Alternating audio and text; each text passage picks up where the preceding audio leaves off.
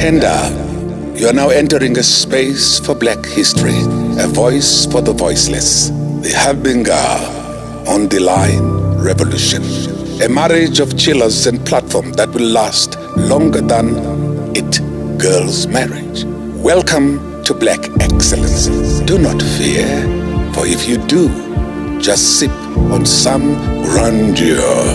And if you still do, ask ourselves, what would Mapapunzi do? Parama chilla, itlesha lefiki. Ungoyigi, even if when they ask you, how sabiini, do not fear.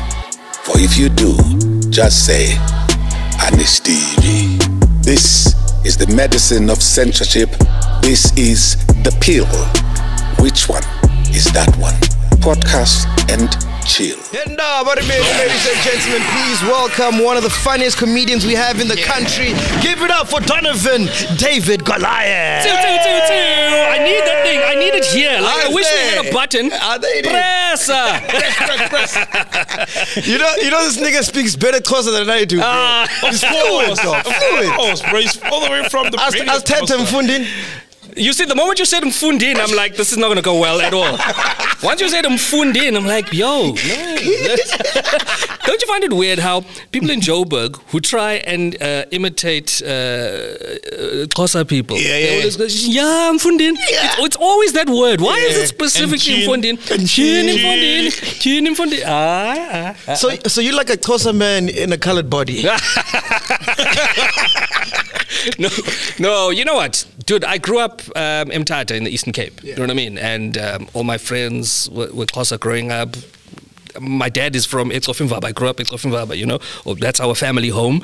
And it's just what it is. You know what I mean? So like you speak Xhosa. No, he's colored. He's colored? Yeah. And your mom? Colored. Colored? Yeah, she grew up in Libode, also in the Eastern Cape, you know? They're colored folk in those areas. Wow. You know, it's just nobody speaks about it. You know, like we never go, deep. Yeah. So, we just you grow up speaking Xhosa because everybody else does. You know, it's not like you learn it to try and fit. It's just what it is. You know. Did you go to the mountains? I didn't go to the mountain. I didn't. So technically, no. Can't say I'm Xhosa. No. What are you doing at the mountains, right? Yeah. And you know, even weddings, funerals, you know, we adopt and incorporate Xhosa culture. We slaughter, you know, we do whatever needs to be done. Yeah, because it's where they're from. You know, that's what they know. And it's what we do. So that's what it is. Dude, before we talk about your career, please explain the Goliath thing. Yes. Because you and... Who's the other Goliath again? Jason and Nicholas. You guys are related? No, we're not brothers. That is why I don't understand. Please. Yeah. Okay, so we met on stage 10 years ago, right? And I'd just gotten into comedy. A few months later, Jason and Nicholas decided they want to do comedy as well. We met at Cool Runnings, the underground. Yeah, I love Cool Running in Melville. The Haven. That's where everybody started. Yeah. Everybody. Why did it close down, dog? Fuck. I don't know. Yeah, no, it was quite a thing when it closed down. It's so weird. I did the last show just before it closed down. Wow. Because I did the show and then in the week they sent a message on like a comedian WhatsApp group to say, this is it. You know, nobody knew why it was closing down. Yeah. So we met on stage and we were like, hey, you know, same surname. And I'd known of Jason because he was in a lot of TV ads. Okay.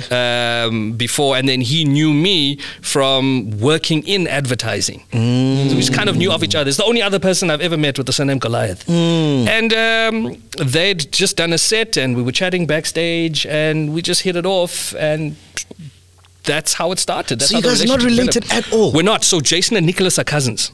And then Kate Goliath, who's our manager, is Jason's sister. Whoa. Yeah, no, it's wild. And you know what's weird is people still think we're brothers to this day. Yeah. So people brothers. say Goliath brothers and sometimes we're just like, yeah, sure. Whatever. That's what it is. Because it helped us. You know, it worked as a hook, you know, because it was something interesting to write about. initially people would think, how is it possible that we were like the Wayans brothers? Yeah. We're brothers, we're happy and we're singing and we're colored. You see how perfectly it works? Kind of like that. And we'd get calls, you know, to do interviews because people wanted to know about this. And when we get there and they go, so how is it possible that you guys are, you know, how is it possible that three brothers are doing comedy? Then once we drop the bomb, they're like, whoa, what are you talking about? And the strange thing is, this is the weird thing. It's like psychology is an interesting thing. Okay. Because people, sometimes they would look at us and they go, no, but you guys look alike. Like, no, we don't look alike at all. At all. It's because of the association with the surname is uncommon, obviously. We all do comedy, so there must be some form of connection. And they believed, and they thought we were lying. They're like, you're only doing this too. No, we're not related. And when you go down the family tree, there's no way where you guys... Hey, dude, we've tried, eh? Yeah. We've tried, and there's nothing. Maybe like far down. I don't know. Yeah. You know, so I don't know, bruh. Because there aren't many Goliaths, you know. I don't even know anyone else who's a Goliath apart from you guys. Really? Yeah, I've never met Goliaths. You know in what? my And life. since we started the brand Goliath and Goliath, then people started popping up out of the, hey, cuz. Who's this now? You know, now all of a sudden there are many Goliaths out there all over the place, you know. So, yeah, it's weird, man. And I'm glad that you mentioned my second name up front because a lot of people don't even know that my second name is David. You know? That's funny. In fact, you know, when I got here, Mac was calling me, hey, David, what's up? I'm like, yes, I want him to start this thing by calling me David. Yeah. So, and that was my grandfather's name. Yeah, so my yeah, grandfather yeah. was called David Goliath. Yeah. You see me, I've got like a barrier, you know, just to break that. But he was David Goliath, like straight in. I don't know what his parents were thinking, but yeah, bro, that's me. I wanted to ask you, like, was there pressure to like live up to his name? To that name? Yeah, to that your grandfather's name. No. What kind of a guy was he, Vele? I'd never met him. Oh. I never met him. Yeah, he passed away before I knew him. Oh shit. Yeah. Sorry to hear that. Yeah, I never met him at all. But apparently, funny, but very strong, hard man. You know, yes, like playing on both sides of the names. Yeah. You know? Yeah. Because the name is very important, dog. Yeah. Like people end up becoming their names. That's interesting. Like Tiger Woods, Usain Bolt. It's in your name. Yeah. It's written. Right. Like, Yes, you can't become anything else. MacGyver. You know? You know what I'm saying?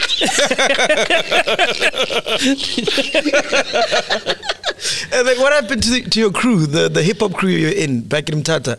What's it called? Outbreak crew, yeah? Ah, man. Nigga was an MC, bro. I used to rap, You bro. spit bars. Oh, bro. More than the chocolate islet ShopRite, you know? Yeah, man. Come on. Go all day. Yeah, dude, we were in a rap group in Mthatha called Outbreak. Yeah. My alias was Acid Rain. Acid Rain. Acid rain. Yeah, because you know back then, like we were influenced by you know, like hard gangster rap. Yeah. About Mob Deep, Yeah. Wu-Tang. You know, where it was lyrical fitness. Gangster. Yeah. So Acid Rain, and then a friend of mine, Miguel, who still raps to this day. He's amazing. He was called Peeps the Villain, and then we had my cousin, who was That Dog. Right, that was his name. That dog. Yeah. You know, and I would design I'll the call that posters. dog. I'll design the posters. Man, I'll send you a picture of like the poster. I still have one, and I would draw them. So I could draw back in the day. So I would draw the posters, and then wherever we're performing, like at school, Mr. and Miss Mthatha, Mr. Sales House, whatever competition it was, you know, if we got called, and we had like one song, bruh. Then we'd have to go, we'd put these posters up, and that's where we would perform, you know? And then I moved to PE to go and study, and the group kind of fell apart. Yeah. Because you're the Beyonce, yeah? I guess. Yeah. The group kind of fell apart. And then when I'd come back home, right, just to visit, I'd be, you know, just chilling at home, and, you know, I'd hear like somebody whistling outside, and I get outside and I see there's this crew of young kids just standing there. Yo, Acid Rain, what up? What? And I'd get there, yo man, we want to battle, dog. Yeah. Then I'm like, what do you mean? Yeah, we heard you rap, dog, we want to battle, dog. Then Then I'm like, no, we're not. I don't know. What is this? This is kids, bro. What is this? I haven't done this in like 4 or 5 years. Yeah. Anyway, I'm like, sharp, let's go. We go to their house and they pull out a cassette. They got a beat that they've just cut from somewhere.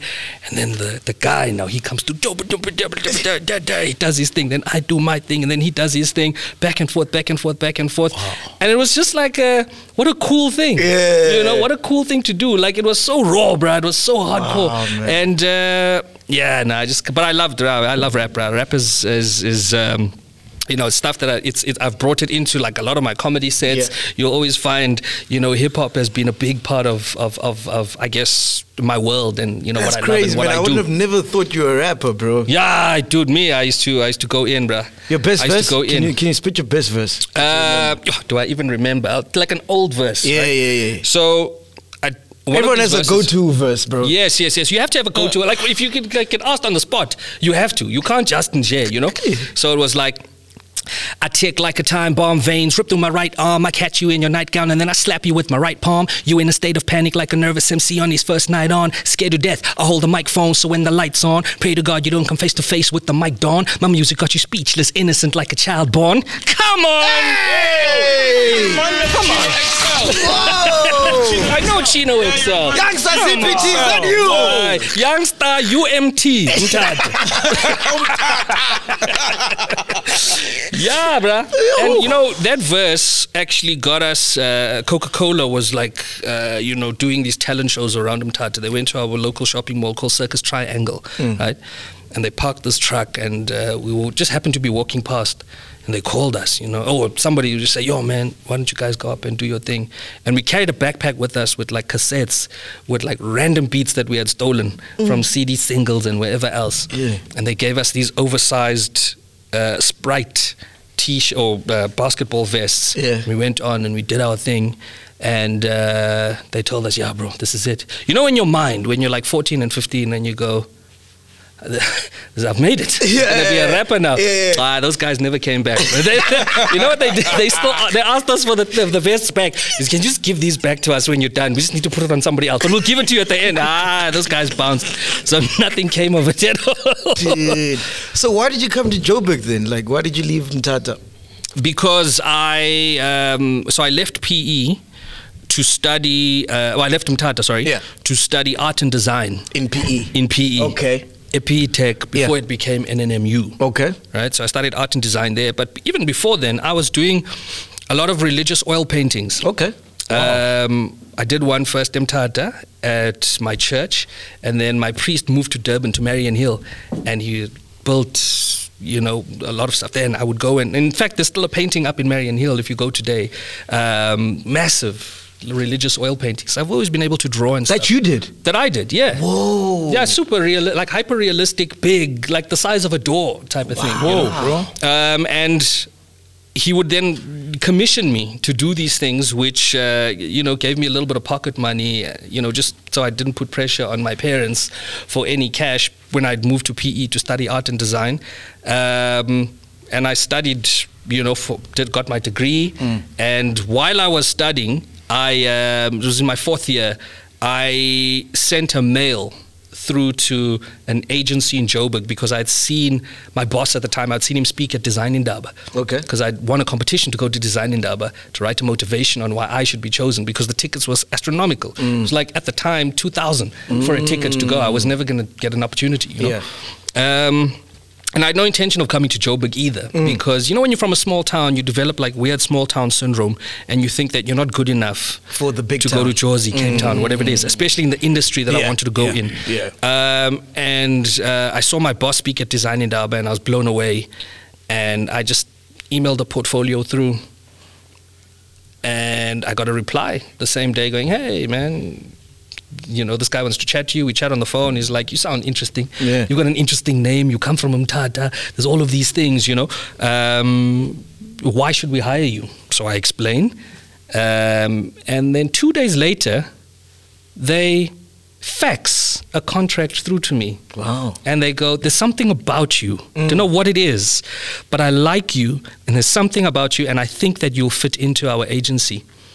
I signed that contract. I sent it back, and only 2 months later, I drove in my City Golf with no aircon and a tape deck. Listening to your wet rhymes. And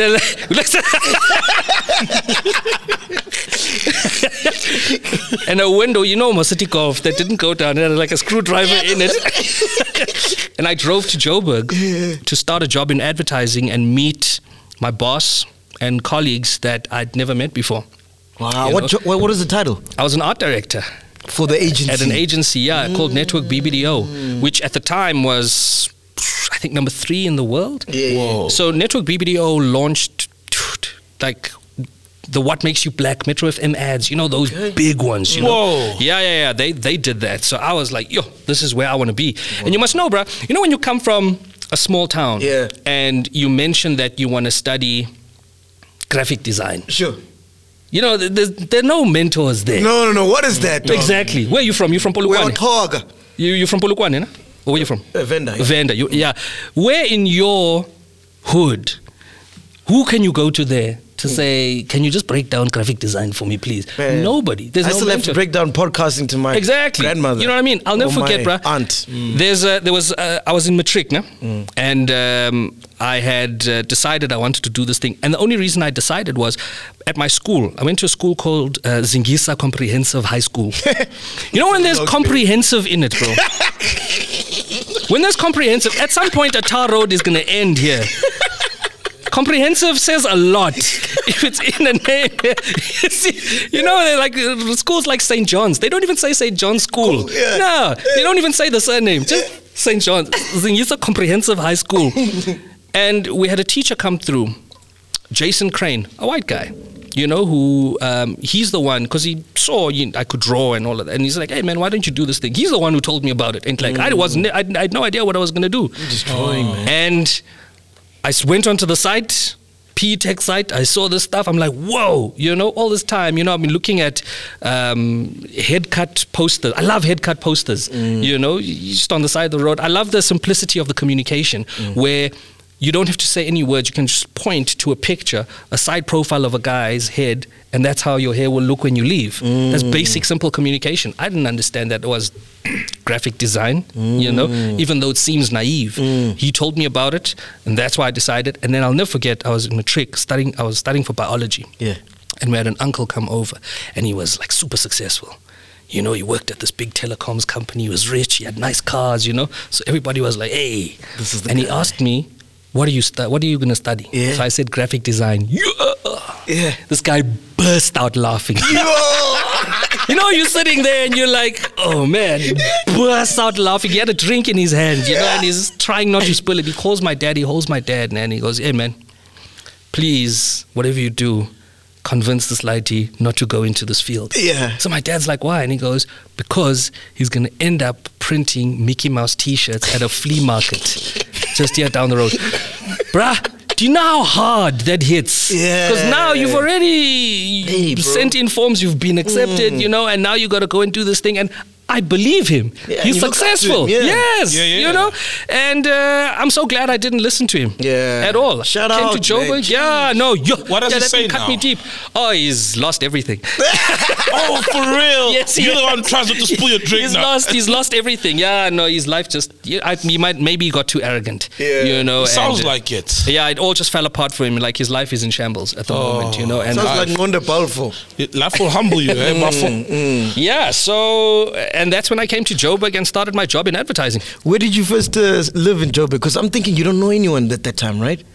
I came to where every person from Mthatha comes to, Baklu. It's either Baklu or Midrand. Yeah. That's it. It's like a rite of passage. If you come to Jozi, you must come through here first. You know what I mean? Yeah, And I lived there for about a year and a half, and then I couldn't deal with the traffic from Baklu to Hyde Park, where my office was. Yeah. And I moved closer. Yeah. Yeah, that's it, bro. And you haven't done any other jobs apart from that? That was my first job ever. Wow. I walked in, and that's the first job I ever did. Man, it was such an experience. Like I say, somebody from a small town getting exposed to the things that I was exposed to was massive. First of all, you know, they pull you like on set, you know, you come and hang with the big guys here while they're shooting this TV ad. Now you're seeing the celebrities that you're seeing on TV who are starring in whatever else. We're at the SABC meeting people that I've only ever seen on TV. It's mind-blowing, but I'm trying not to like freak out because no, I got to act like professional here, you know. Who's the first celeb you saw? The first celeb I saw was... Wow, that's a good question. Who was the first celeb I saw? Sol Penduka? Nah. Hey man, I was an intern then, working opposite you at the YFM Hyde Park. Oh, were you there? Yeah, I was there. Yes. Oh, you know that agency. Yes, I know the agency. You know the agency. Same complex as YFM. He knows it too. Which one? Which one was that? There by Hyde Park. For real? Were you there, bro? Yeah. Right opposite. Right opposite. Oh shit! Exactly. That's It's a what it small was. world, Small man. That's world, exactly man. where I He was. there. Yeah. Do you know who the probably first? bought lunch at the same place? Probably. Yeah. Nah, me, I used to go to Pick and Pay and buy that. Same Yeah. and buy Nyamenkomo, right? Yeah. Chips. I'm sure, you know, there must have been a moment where like, Hadibra, I'm just trying to get to that. There must have been, you know. That's where I worked. And David Cow. Oh, Strangely enough. And you know why it was David Cow? We had a party at work and Tebogo Mahlatsi, the director, had just shot something for the agency and he brought David Cow with him. Yo, dude, and I was like... losing your mind. Guys, this is Dada Man days. why is nobody else freaking out here? You know, like nobody else is freaking. I'm like, it's David Cow from Promenade. And I was too shy to go and introduce myself to him. And we'll like, chat about it later, like how David actually played a very important role in where I am today. No, let's talk about it now. So, we're going to skip over the whole advertising thing. We'll go back to this. This is We'll go- podcast. Oh, yeah. We'll do whatever we want. Yeah. Go anyway. So, when I Can tell he's corporate, eh? decided... Structure. There must be order here. Yeah, it's segues. That's the word. I do comedy, bro. Can't come back to... Hi. So, when I decided to leave my job after 6 years, you must know I've never watched comedy before, ne? I've never watched comedy live before. The first time I watched a stand-up show was like in 2010. Tolesmo, ne? Tolesmo, Ndumiso Lindi, John Flismus. Cool Runnings. That's the Cool Runnings lineup, Dude, man. so these guys were on stage and I was like, what?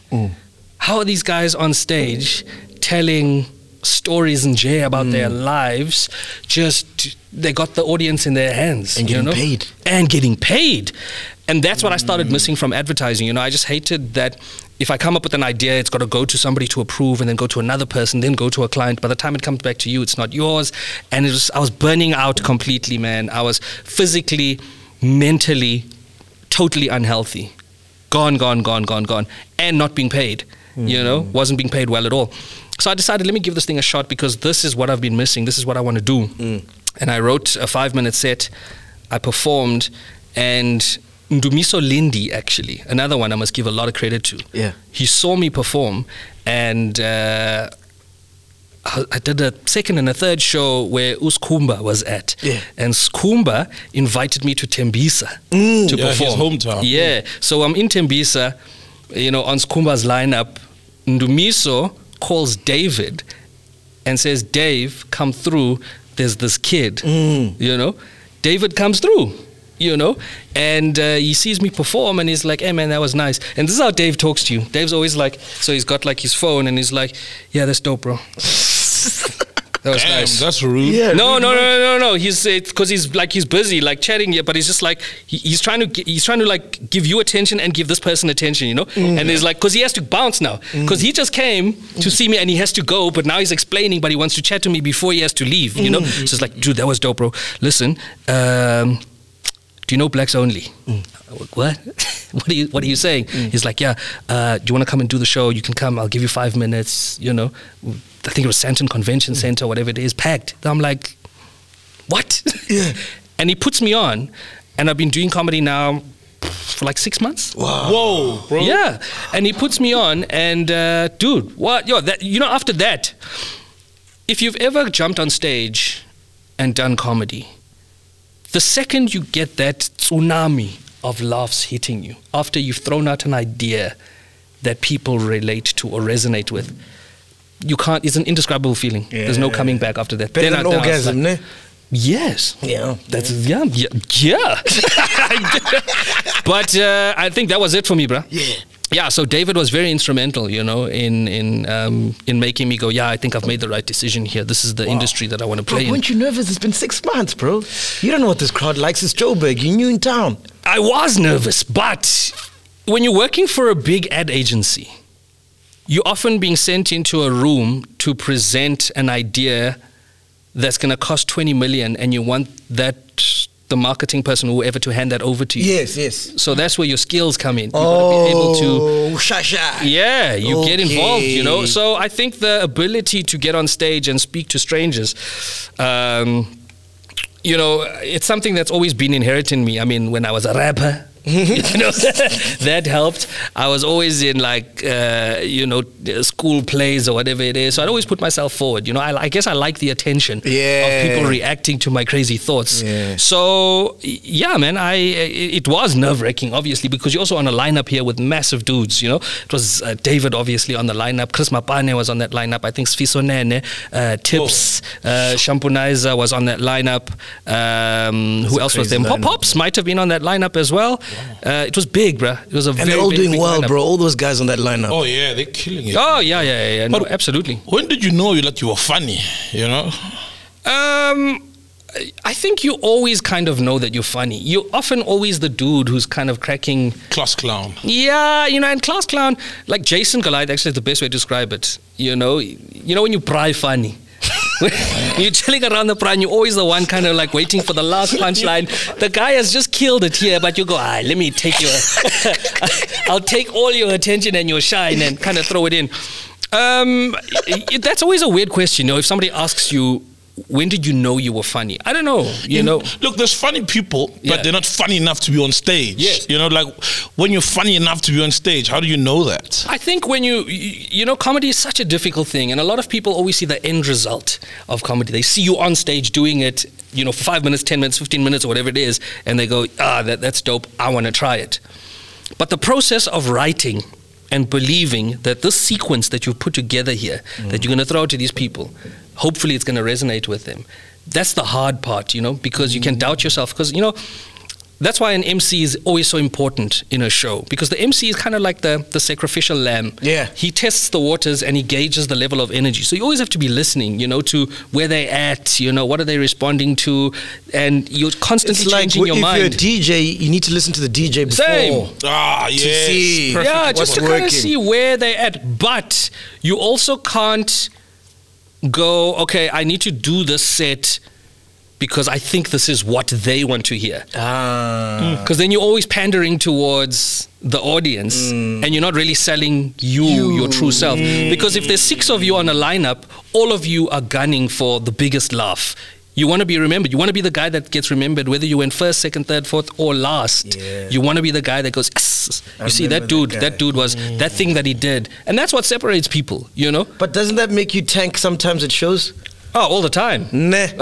All the time, bro. And that's the thing that makes it exciting. Because if you're trying new material, and you have to try new material, you never know if it's going to work or not, dude, you know how many times I've died on stage? It's the worst thing, but there are 2 ways you can look at it. And we've seen young guys come on our stages that we've built as Goliath and Goliath. They try this thing out. They're confident and arrogant before they come on. I did this show wherever and I killed it. I've got this, blah, blah, blah. And then they die. You'll never see them again. Ouch. You'll never see them again, because they can't deal with it. They can't deal. It's harsh, bruh. Because you are your most vulnerable on that stage. It's you and your ideas, and that's it. It's a one-man sport. Nobody else can help you, And the audience decides whether they like you or not immediately. It's immediate. I did a show once, also with Uskumba. We were in East London. And there was a guy from East London. And he was I can't remember his name now, but he was an actor, and on a big show. What was it? It'll come to me. So because it was his hometown, they were like, dude, you close the show. Yeah. He's like, these are my people, man. I can close. Yeah. So now you made a big mistake because when he found that out, he was like, sharp, I'm closing the show. The lineup was massive. There were like 8 or 9 comics on the lineup, And when you're in the Eastern Cape and you ask homies to jump on and you ask them to do 5 minutes, you got to wait for 20 minutes there before they come off. Yeah. Because once they have fun, they go, you know. Go, yeah. So he's going to come on much later and he knows it. So he starts drinking early on. Ooh. And we telling him, hey, dog. Relax. Was he Chill. drinking champagne? No, he was drinking whiskey. Okay. Comics don't drink champagne. You'll never meet a comic in those years. Can I have some champagne? No, comics don't drink champagne. Are you crazy? And he drinks, bruh. He's drinking. And we keep telling him to slow down, you know. After every comic, after every guy that comes over, maybe he was nervous, dog. He wasn't nervous. These are his people. Yeah. You know, and he's done this he's before. too comfortable. He's too comfortable. Yeah. That's the thing, you know. And it's something that we'll talk about afterwards. He's too comfortable. By the time he comes on, right, he's already out of it. But he's like, don't worry about it. I got this. They introduce him, comes on stage, arms up. Look at the me. man. Yes. Look at me. The audience goes crazy because they see who it is. This is our guy, you know. Yeah. And he drops his first gag. It's okay. Drops his second gag. Little chuckles. Doesn't land. So then he goes, you know what? Let me do this again. I don't think the MC did a good job of hyping me up enough. Let me reintroduce myself. He reintroduces himself. Ladies and gentlemen, please welcome. Comes out. And he gets to the front of the stage. He's got the mic. He takes his jacket off, rolls it up, throws it into the audience. The audience member catches it, rolls it up, and throws it back. Now it hits him. But you know what was the worst part? He's holding the mic, and then you hear... You see, it's that, but you know when you hear a microphone hitting a tooth, then you're like, dude. And the audience bursts out laughing. Now he's trying to recover. They keep going back to this thing over and over again. Eventually they start booing him 5 minutes into his set. This man has to do 45 minutes to close this show. 5 minutes. Headliner. He's the headliner, bro. And they've been waiting for the headliner. Out. That was it. He had to bounce. He had to leave the stage. Then they started calling back some other comic. Who was it? To save the day. Yeah, bring that guy back. A guy who was just an open spot. Anyway, he smashed it. Yeah. They brought him back to close the show. Fuck me, that's crazy. Man. And that's the thing, bro, with this, with comedy. Yeah. Any comic will tell you, they're always a little bit nervous before they go on. Always. Because you have to leave room for something to go wrong. You got to respect the audience, you know. Just because you killed it yesterday or the day before, this audience might be different and they might not like you. You always have to be prepared to fight. You're only as good as your last show. That's it, bruh. That's it, you know. And with us, it's like hitting the reset button every single time because audiences are different. You can't take the same set in Jersey and just go to Durban or Cape Town, you know. It's one country. But every province has dynamics that you have to, you know, you evolve your material and change things here and there to fit to the rhythm of that audience. Bruh, I've done a gig in Durban once where this homie, it was a strong lineup, bruh. Yo, Celeste Ntuli, Riyad Musa, Nick Rabinovitz, like a big lineup, you know, heavy hitters only. We are 3 comics in, and this one Bali from Durban, he's an old Bali. Goes on, I'm like, hey, this Bali is wearing a full suit. He goes on, dude, you know when people are running out of their chairs because it's pandemonium here in this room. It's like 2,500 people in this room. He's got them here. Right? He's supposed to finish on 10 minutes. They chanting. So now the organizer's like, hey, carry on. That's nice here. This guy destroys. Right? He's the 3rd comic on. He absolutely obliterates completely. Every comic that came after suffered. Yes. And you know what's weird is he does email and internet jokes. And we're like, yeah, but how are you just telling... What are email and internet jokes? You know, I mean, if there's a joke written about... I don't know, Obama. You know, you see a joke, like a meme, you know? So he just switches it up and he makes it South African. He replaces Obama with Cyril Ramaphosa, for example. I'm like, hey man, what heck is this, man? Like, and you know what he said? He was like, straight up, I didn't say I'm a comedian, I said I'm a joke teller. Hey! I'm like, whoa, you are playing this comedy thing on God mode. Destruction. Is that why you haven't been on stage for the past 2 years? He hasn't been on stage for 2 years, bro. Look at his wounds. No, this was long ago, man. This is like 5 or 6 years ago. No. I haven't been on stage in 2 years because 2020, when lockdown happened, and obviously entertainers couldn't perform, we had to close down our comedy clubs. You lost money then, eh? We did. Jeez, yeah, man. we did lose money. Look, we had a comedy club in Melrose Arch. Yeah. Which was You had. yeah. So it's gone. The Goliath Comedy Club. Yeah, man. We had a huge comedy club on the high street in Melrose Arch. Fuck, it's gone. I thought it's still there. No, it's gone, man. Oh, so we sold the space and a restaurant took over. Hey. And then we opened a space in Melville. And that space, we had to shut that one down when the lockdown happened. Man. But Sorry to hear that, man. Fuck. no, hey, but it's been hard, bro. Like, because we've been, it was, at some point we were running like 5 gigs a week in Jersey as Goliath and Goliath. It's very difficult because you don't make money from that from gigs, because a lot of the money that you make at the door goes to comics, goes to everything else. So the Goliath Comedy Club for us was, I guess, the best business card we've ever created because we introduced ourselves.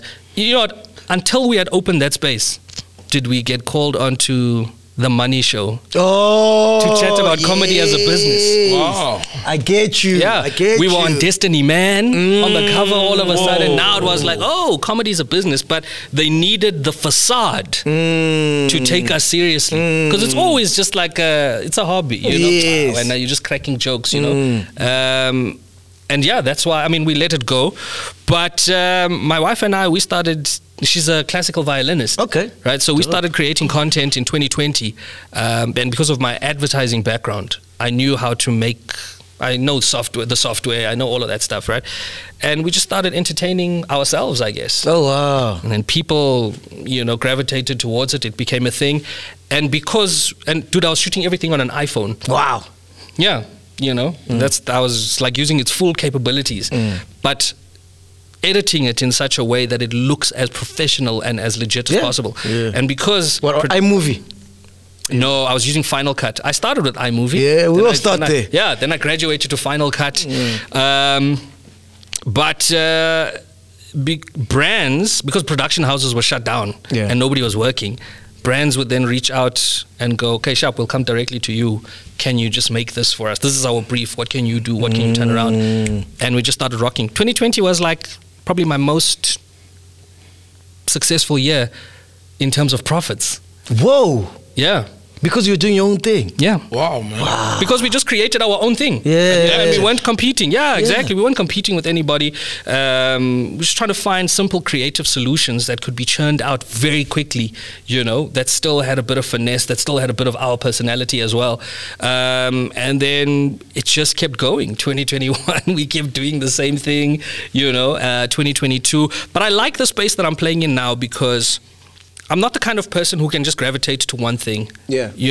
It's just not me. Like, comedy is great, and I always do comedy. I'm always doing corporates. I'm always on stage at, often, like twice a week at least, but never just for stand-up. And here's an interesting story. So, March 2020, I did my one-man show. Actually, Feb. Yeah. I did a one-man show, right? At UJ in a big space there.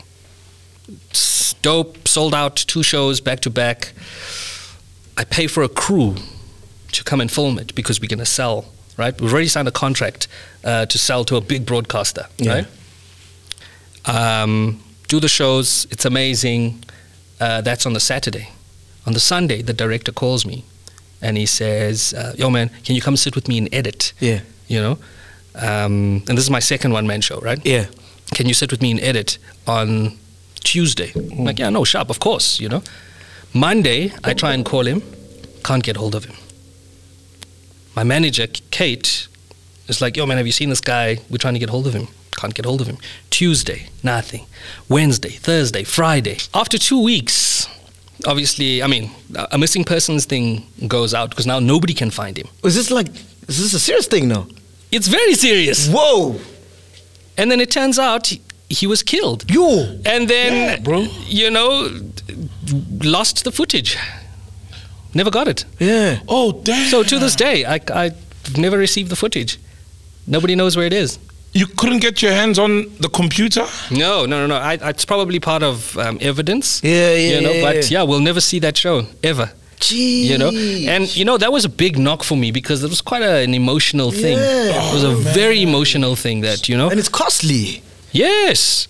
It was very costly, and we obviously had to pay up front, to make sure that, the crew's there and the crew's strong. Bro, I never got that footage back, and I will never get that footage back, and I think that also just kind of threw me off a little bit. Man. It was hectic because when you're building up to a big one-man show, you put everything into it. Everything. Yes, and the best jokes. Yeah, dude. Everything. And obviously, imposter syndrome starts kicking in once you've got the whole thing. You're going, it's like dropping an album and going, Sharp, these are the 12 songs I've selected out of the 40 we've worked on. This is how I'm presenting myself to the world. So when something like that happens, it throws you completely. What's imposter syndrome? Yeah, I wanted to ask him that. Yeah. Imposter syndrome is that voice in your head where you convince yourself that you're not good enough. Where even though you've been working on this thing for a long time, you still somehow tell yourself, this is not good, they're not going to like it. So you sway and you never actually fully commit to the thing that you're supposed to be doing because you believe this voice in your head and you believe, you start to create scenarios where you think that this is not what they want to see. So a lot of creative people will suffer from imposter syndrome. Yeah, I do. They never go through episode, it. They like somebody once said something so interesting once, man. They said, like, Twitter, for example, is such a toxic place for creative people that it's sad that we never actually get to see dope ideas on here because people are too scared to post it. Yeah. Because of what others are going to say. Yeah. So we are honestly deprived of amazing stuff and amazing work. Some people actually just give up and they go, I can't do this anymore because of that one negative comment I got, because people are harsh, know. So once that imposter syndrome hits you and you start convincing yourself that you're not good enough, if it hits you just before you go on stage, the audience will feel it, because then the energy doesn't feel the same. Organic. That's the thing about jumping up on stage, Everything here has been rehearsed and done hundreds of times. You've practiced this joke over and over and over again. But to get up on stage and make it flow as naturally as possible, like you're just chatting, you're not throwing it at them, you're with them in this environment. Every episode we do, I always think it's trash, bro. I think it's the worst episode. All of us. Yeah, both too, bro. It's weird, no? Yeah, it's and weird. That's exactly it. And then people are like, wow, that was my favorite episode. I'm like, what? Imposter syndrome, bro, it's real. And I mean, I use creatives as an example, but it's with everybody. Yeah. Everybody suffers from that, where you convince yourself that you're not good enough, that... So how do you handle it? I just have to keep... Dude, I suffer from the worst imposter syndrome, Whoa, I just have to keep going, man. I just have to keep trying, and... it's that's weird. So weird, though. You've been on like 10 million ads. Yeah, I've done a lot of things. I mean, I always have a moment where I go, just that little bit of doubt that sets in to go, was this a mistake? Did they make a mistake when they chose you to do this? And there's no other way to get over it other than just getting through it. Yeah. You have to get it done, to see what happens on the other side. Because a lot of times, I think that the drama that we create and the anticipation of failing is always stronger than when you envision it. We often don't see ourselves and glorify ourselves at the end line, celebrating. It's always just like, you always think about the process and how hard it is going to be to get there, so and I guess it comes with leaving that little bit of doubt in the back of your mind so you can fight to get to the glory at the end. There's something Dineo Ranaka once told me which I found fascinating. She said it's weird how in life you will never get to experience how people experience you. So how you make people laugh and whatever, you will never get to be on the receiving end of that. Kanye actually said something like that. For real? Kanye said, my greatest regret in life is that I'll never see myself perform. Yes. Yeah. And that's true, so we never actually get to see, watching it on screen, I'm looking at I fucked up here. Yeah. Oh, why did I do that? Why did I laugh there? Yeah. and other people are seeing, they're just like watching this organic thing that's happening, and you're like nitpicking at all the details. Does that happen to you? So Because you All have the a thing time, in bro. your head. for real? Biggest critic. You're yourself's biggest critic. It's All the harsh, time. bro. You can't enjoy it, you know? You know what you're going to say, and you know when you fucked it up, and everybody thinks it's perfect. Yeah. Like, I fucked it up there. I'll sub you in. Yeah. Anyway, but Doug, I really envy you, bro, because you like a brand's delight. Huh? You got no scandals. Bro. Brands love you. You're clean. You're clean. It's you've not been- controversial. researching, trying to find- Industry darling, bro. Everybody loves him. Bro, you and your wife make beautiful, wholesome videos. Hey, man. What's the source, bro? Because obviously you had an upper hand by working in advertising. Yeah. So you speak the language. You know what they want. Yes. Dude, there is no source, man. I'm just myself, you know? And I guess, you know, working in advertising, you understand framework. You understand this is going to work, that's not going to work. Okay. This is going to shake people up. If it shakes them up, how do you want them to be shaken up? So I ask a lot of questions. You know, I'm not a risk taker. I'm a calculated risk taker. I have to figure it out before I jump in and actually do this thing, you know? But yeah, dude, in terms of controversies, and you're not going to find anything because I don't get myself involved in any of that stuff. I really just try and focus on what I do. You know, I focus on my craft and, you know, trying to be... What are brands looking for? Because everybody wants to work with a brand now. Like whether it's an influencer, an artist, podcasters, everybody. is just What are trying to brands get- looking for? I think brands are looking for people who, one, can take what their ethos, what their messaging is, and flip it and turn it into something. Brands want beautiful synergy, you know. And I always say, like, if I turn down a lot of brands, bruh. If it doesn't work for me, and it doesn't fit into my ethics, it doesn't matter how much it is. I say no, you know, because I know I'm not going to be able to give you something organic and legit. So I think that personally, what I would do if anybody was trying to get into this is to kind of look at what do you want out of this. The last thing you want is to just say yes to everything and you're kind of just a face of whatever, because those things You fly can be a by. brand whore, yeah. Yeah, you know, they just fly by. But I like the idea of a perfect synergy where I have my ideals and the way I do things, you have your ideals. Let's meet up here in the middle and see how we can connect to create something that feels like yours and like mine at the same time. And it's harder to do that. It's harder to make that kind of content, you know. But on top of that, you also have to figure out the texture of the landscape that people consume these things in, you know. What is the rhythm of this? How does it sound? How does it look? You know, what is it that people are used to seeing? What can you make that doesn't feel like an ad that is an ad? Because people are smart now. They can tell. That, you're trying to hook me. You're trying to hook me here. So how do you weave around those things, you know? And that's why I'm enjoying the space that I'm in, because that's what I currently do, you know? People will look at something and go, man, why am I so drawn to this? Kanti at the end, this is an ad that you're watching. But I'm not making an ad for you. I'm making an interesting story, you know, that's going to grip you from beginning, that you're going to sit through and hopefully share with a friend because you want them to see A, B, and C, you know. Do you think you get your gigs because on merit or because of your connections in the advertising industry? No, on merit. On merit, ne? Yes, and that's what I strive for all the time. You know, I always try and make anything I make, doesn't matter what it is, as memorable as possible. I want you to, if you're in a boardroom and you're thinking about who are we going to get here, I must at least be in the top 5 names. Going, you see that guy? That guy's going to give us something interesting. These 4 people, often, you know, they're very predictable. We know exactly what they're going to give us. But this guy, he's going to give us something different, but I know it's going to be interesting, and it's going to be something. And it happened recently, you know. I mean, I did a thing where I had to they sent me a coffee machine. Yeah. Right? This very expensive coffee machine. And, you know, the brief was very simple. Hey, we're going to send you this thing. Can you, like, just take a picture with it?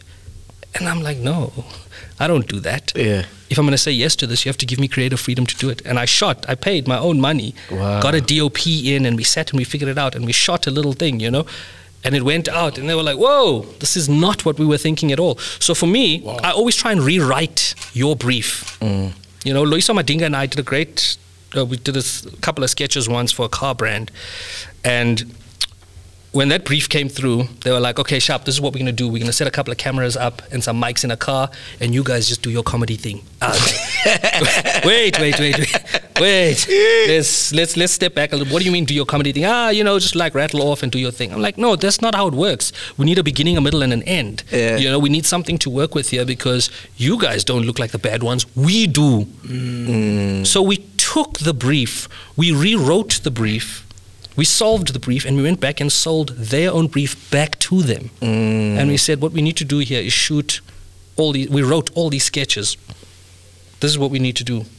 And we went and we presented 13. We shot 7. And one of them won a Luri. Wow. You know what I'm saying? Dope. And that was such a... And that's how it should be. As a creative person, if you are somebody who creates content, I don't think that you should be 100% dictated by the brief. Because if there's something in there that doesn't make sense to you, you need to go, nah, man, you know what, I'll get your messaging out, but let me throw in what I do. And do you think, like, in advertising, there are... So, man, I'm looking for a word, man. You know, like in music, there's people that control... Gatekeepers. Gatekeepers, yes. Yo, cabal. Hey. Wow. Yes. Cabal. Yes. Man. Do you think they're gatekeepers? And I'll tell you why I think they are, but let me hear from you first. Look, when you are in the industry, so if you're working at an agency, for example, and you're entering awards, and I've always noticed this with a lot of advertising. I think any awards, doesn't matter, advertising, music, whatever it is. Often, when you see who the entries are. By the way, how crazy are the advertising awards where they do cocaine and stuff? The Luris. Is it the Luris? I think it's the Luris. Yeah, you've done the Luris? I hosted the Luris for 4 years, man. Yeah. Whoa, bro. How crazy were they, bro? No, the Luris is insane. But I've been part of the Luris, man, because I was in the game, you know? Yeah. The Luris are insane. That is wild there, bro. It's wild. But, you know when you see like a list of nominees, even in music, Samas, whatever it is. Sure.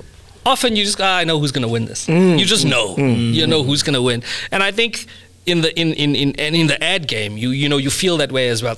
This one is going to take it. But a lot of times it's often if that thing has won overseas at a big international awards, Cannes, DNAD, whatever it is, there's a strong chance it's going to win here as well. You know, but I wouldn't really say there's gatekeepers, but they're definitely people that, and I don't know how it works and what the bias is, but it's always the same people who win every single time, you know. You know what I've seen, bro? I've seen from my experience, I could be wrong because I've never been in advertising. Yeah. But I think like these agencies are owned by a handful of people who obviously work together because they're all pitching for the same campaign, right? And they choose who gets the deals. So if you lick a lot of ass to these agencies, you're bound to get more deals than other people. It's not based on merit. So for example, if a brand wants the biggest Amapiano artist now, they're gonna go get a piano artist that they're friends with and cool with and give them that campaign, as opposed to factually the biggest, the actual. But there's that side as well. Yeah. Think about anybody who's gotten super successful and is like a hit. Chances are they're going to be in like 3 or 4 ad campaigns, you know, because you're a face. That's what advertising does. Yeah. You choose a recognizable face who's super successful, and you use them to sell your product. Why is Kabza the Small? He's been the hottest piano producers for the past 4 years. He's never gotten a single deal. An endorsement deal, yeah? Zero. Single alcohol brand advert. Zero. Oh, Crown is... That doesn't count, my man. Crown, it is the king of piano. It counts, though, at least. But you get what I mean, dog. But do you think some people say no? When they're like, I don't need this. I don't want this. I know you're turning down a bag. Yeah. I know you're turning down a bag, but it's like, this doesn't... resonate. Yeah, with me. Some people do that.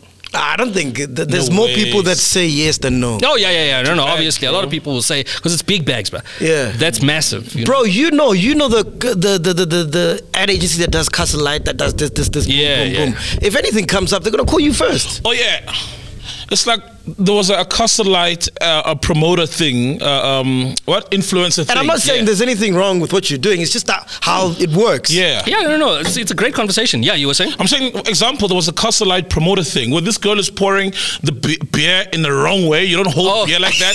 And the Costalite is hot. You can see it's hot. And the whole thing of Costalite is it must be ice cold, right? When you serve it. Yeah. You don't pour a drink like you're pouring water or something, especially beer. Yes. And that drives the point that it was someone's friend. Yes. Got that influencer bag. Yes. Is it Put someone's... that thing here, Mesh. It's funny as hell. That thing is funny. No, that thing was funny. You Even I remember was it, like, right? Cringe. oh no, Cringe. you know. So, with me, going back to your original question. Hey, we deviated here. Yeah. We took many off ramps here. I mean, even with comedy, you know, like even with the stuff I write about, I try and keep it as clean as possible. Yeah. You know, I keep it clean. I keep it friendly and accessible to everyone. Yeah. You know, because I like to reach a wider audience. Yeah. You know, I never like to niche down and go nash up. This is the group that I'm appealing. Nah. Yeah. You know, I like to play it wide and play the long game as well. Nah, I love That's it. Man. Fatherhood, how's fatherhood changed your life? Yo, dude, unbelievable. Ne? Given me like very strong sense of direction now. Yeah. You know, I say no to a lot of things right now, and by that I mean I don't just go to the opening of an envelope. Yeah, I'm like, what am I doing here? Because time is so precious to me. You know, Groupies, being with my you daughter. gotta say no to that. You listen to this Yeah. guy. Groupies. No, none of that.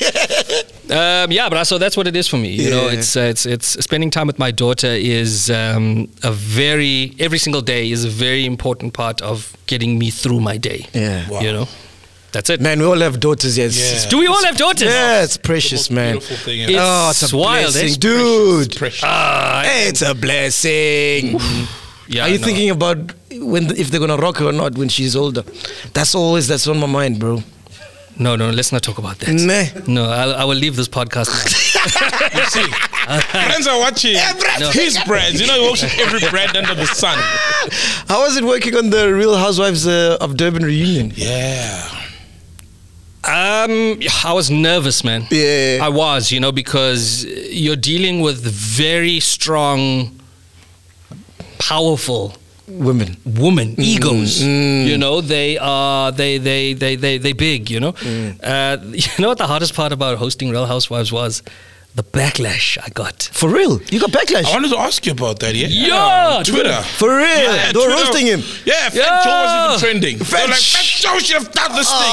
We told you from the shit. get-go. Why is Fat Joe? Because he did the first one, right? Yeah, Fat Joe did the first one. Yeah, bro, that was nasty. And then I did the next one, you know, and I was like, yo, I had to go off social media. Me, I don't have a thick skin like you guys. That thing cut me deep, bro. Yeah, Cut me bro. so Imagine, deep, you know, man. because Fuck, man. it just, and you know what happened? So I went off of Twitter, just not to see any of that negativity. Yeah. Then I started getting Google alerts from articles that were written. Fans, outrage! Oh Or no! people sending you WhatsApp screenshots. Exactly. Yo, bro, did you see what they said? Yo, I was like, Like, yo, man, I'm not trying to see that shit. then you start That's your person. doubting yourself. Yeah. Imposter syndrome. Exactly. This is before the episode even dropped. Way before. 2 weeks before. I'm like, yo, you guys haven't even seen me do this thing yet. And already you're telling me this is going to be the most boring show. We are not going to watch. This was the worst decision. Hey. The ratings are going to drop. I'm like, yo, guys, really hard, bro. It was so hard. Yeah. Can you imagine? Hey, it was hectic, bro. Yes, I no. At some point, I was like, okay, let me not go and find all of this, you know, because it was hectic. So We go through that every week. no, Yeah, that's bro. the thing. So I did it, and you know, I started getting a lot of positive feedback afterwards. But it was an incredible experience, bro, because, like I say, being put in that room with very powerful women who have what's the word I'm looking for? You know, their personalities are obviously all different, and this is the first time they're coming together after the show has been filmed. So they've seen what others have said about them for the first time. Yeah. You know, they're seeing it for the first But time. isn't that stuff scripted? What? The stuff that... No. Oh, It's not okay. scripted. Wow. So, you know what it is? It's edited. Oh, So if they shoot for a full day, and an episode is 45 minutes long or whatever it is, so if there's drama that unfolds here, we hold on that drama. You know, it's excuse me, still TV. It's reality TV at the end of the day. And what I came in with, I just came in with a bit of compassion. I'm like, I'm not going to come in here and treat you guys like the characters that people see, you know. We're going to strip that away. Let's just have a conversation. So like before we even started shooting, we were just chatting about whatever, just normal stuff, just to get everybody comfortable. Because if I ask you a question, I don't need you to close up. I need you to not feel like I'm attacking you and I'm trying to get something out of you for the sake of ratings, for the sake of spice, you know. I'm not trying to start a fight. I just want to know genuinely, because I watched the show. I had to watch the show, you know, to understand what was happening. Can't just go in there blindly and just start throwing things around. We shot, bruh. Yeah. We shot for 8 hours. We shot for 8 hours. It's a lot of time. It's a long time, you know, but it was great. It was an amazing experience, man, and something I never thought I would do, but it was intense. It really was intense, because there were moments when you could feel like tension was building. Then I'm like, at some point I'm gonna have to come here and I know. Where we at right now, man? What are you busy with right now? I'm juggling so many things at the moment. Working on a lot of campaigns. Give us some, now that we know you. I can throw some things here. Throw some stuff. No, I know you guys. Do a little podcast on the side. I can push this stuff. This tiny little thing, you know. This is a tiny thing. Working on a couple of campaigns. Dude, I've always wanted to make a documentary, write a movie, direct a music video. Nice. You know, I the creative space, man, I try and treat it as this organic thing. Like I mentioned earlier, I never focus on a specific niche. I really try and immerse myself in a lot of different things. 100%. So if you ask me, what's your 5-year plan? I can't tell you that exactly, because a lot of things happen within that and things change all the time, you know. All I know is, I'm just going to be making a lot of stuff that makes me happy first. In a nutshell, I'm trying to write the book that I want to read. Hey, love that. You know what I'm saying? Fucking love it. So yeah, that's me. And what are you going to be remembered as, man? Wow. That's a tough question. Hey, you can tell he's not a chiller. We ask every guest that, Yeah. I never think about it. Question is always coming. No, but I never plan. I don't even like to plan any of this stuff. I like the spontaneity of it. I think I just want to be remembered as, you know, wow, bro, I think just an exceptional storyteller. Somebody who was able to take the most mundane, relatable topics that we all looked over and polish it and turn it into something else that made us stop and go, wow, that's insane. You know, I think I like people to always just think of me as, whenever they see anything I've put out, or when they watch this, they go, what is he going to do next? I like that anticipation, you know, like leaving people in anticipation about what's next, you know, what else could he be getting himself involved in, you know. So I mean, if I decided I wanted to start making chairs, why not? You know, because that's what I love, you know, and that's what I'm inspired by. If it involves creating something, that's what I'm going to do. But so there's no one thing that I want people to remember me for. Yeah. Wow. Do you get compared a lot with Trevor Noah? Because you kind of carry yourself the same way. You almost speak like you almost speak like him. I hear it like, and he's clean. A bit of him. Super clean. And the thought he was white when he was a kid. You know, all these common threads. You know what happened once now? In my first year of doing comedy, I did an interview. I think it was at YFM. Oh, okay. Yeah. See, that sounded like Trevor Noah. I think it was YFM. Listen to this guy. Now you're going to nitpick everything. And I can't remember who it was that interviewed me, but they said, man, you know, I saw you perform wherever, you know, YFM was there. I love that. I love what you do, you know. And what is it about Trevor that made you also take on the Xhosa thing? I'm like, What? What in the Trevor? They're assuming that not like you grew up in the Eastern Cape. You spoke I Xhosa. was like, is that what you? Is that what you see? Is that what you get out? Oh, dude, And I've assumed. yeah, I'm like, damn, man. You know, What I in was the like, Trevor is blown that? away, you know, like, no, guys, this is just What a travesty. me. I'm just telling stories. That was awful, by the way. Have you ever done stand-up? No, don't. No, I'm kidding. No, man. Yeah, that thing hit me, bro. Yeah, I was like, damn, is that... No, I'm just doing me, bro. I really am just trying to do me. You know what happened? I then ended up writing in a very different way, so people wouldn't see that, because this is what I thought. Then I'm like, no, man, that's... Let me come back to... How did you answer the question? I just went, no. What? I was confused, bro. You're not ready for a question like that. I was very confused. I'm like, man, what do you mean? Why would you even ask me that? David Goliath, thank you so much for coming through, man. Thank you very much. Really bro. appreciate it, man. So, anything you want to ask? Yeah, man. Quick direct question. Who's Yes. the least funniest between you, Donavan, and Nicholas? I am Donavan. I mean, Jonathan. Hey, Jonathan. You There is no Jonathan. Hey, man, the other Jason. Jason, and awful. you, Jason, and Nicholas. Is there a Nicholas? There is a Nicholas. Who's the least There funniest is. in your What opinion? podcast have you been watching? Hey. Hey, man, it's confusing. This Goliath, Donovan, David, And there's Kate, the manager. then there's Kate, Goliath. You know what I mean? No, that's you can't. That question can't be answered, because if you flip it and you go, who is the funniest? It depends on the audience. The audience decides, because we all You have are the our audience own, right now. We all have our own strengths. You know, we all have our own styles and ways of doing comedy. So there is no unfunny person. I've died. Least funniest. Ooh, this is why brands love him. Did you see how No. you maneuvered Yeah, that you one? tried to dribble us, bro. No, I'm not even dribbling at all. We've been broadcasting 20 years between me and more, in fact. Nah, there is no least funniest person, man. I agree. There is no least funniest person. I can't. That's a very unfair question, and for me to single anybody out would be like, nah. What are you saying? That makes no sense. I got you. You know. Cool, man. All right, cool, man. Thanks, guys. You guys are so disappointed. Nah, come on. There goes. You can see. Look how he turned his thing on. Yes. What next? What's the next question that I'm gonna ask? Yeah. Hey, man, we're out here. Podcast and chill. Boom. Thank you so much. To advertise, email podcast@thisisveggie.com. Release yourself from order and logic and enter a new place. It's not work. It's not home. Here, no maps have been drawn. No books have been written. Nothing is certain.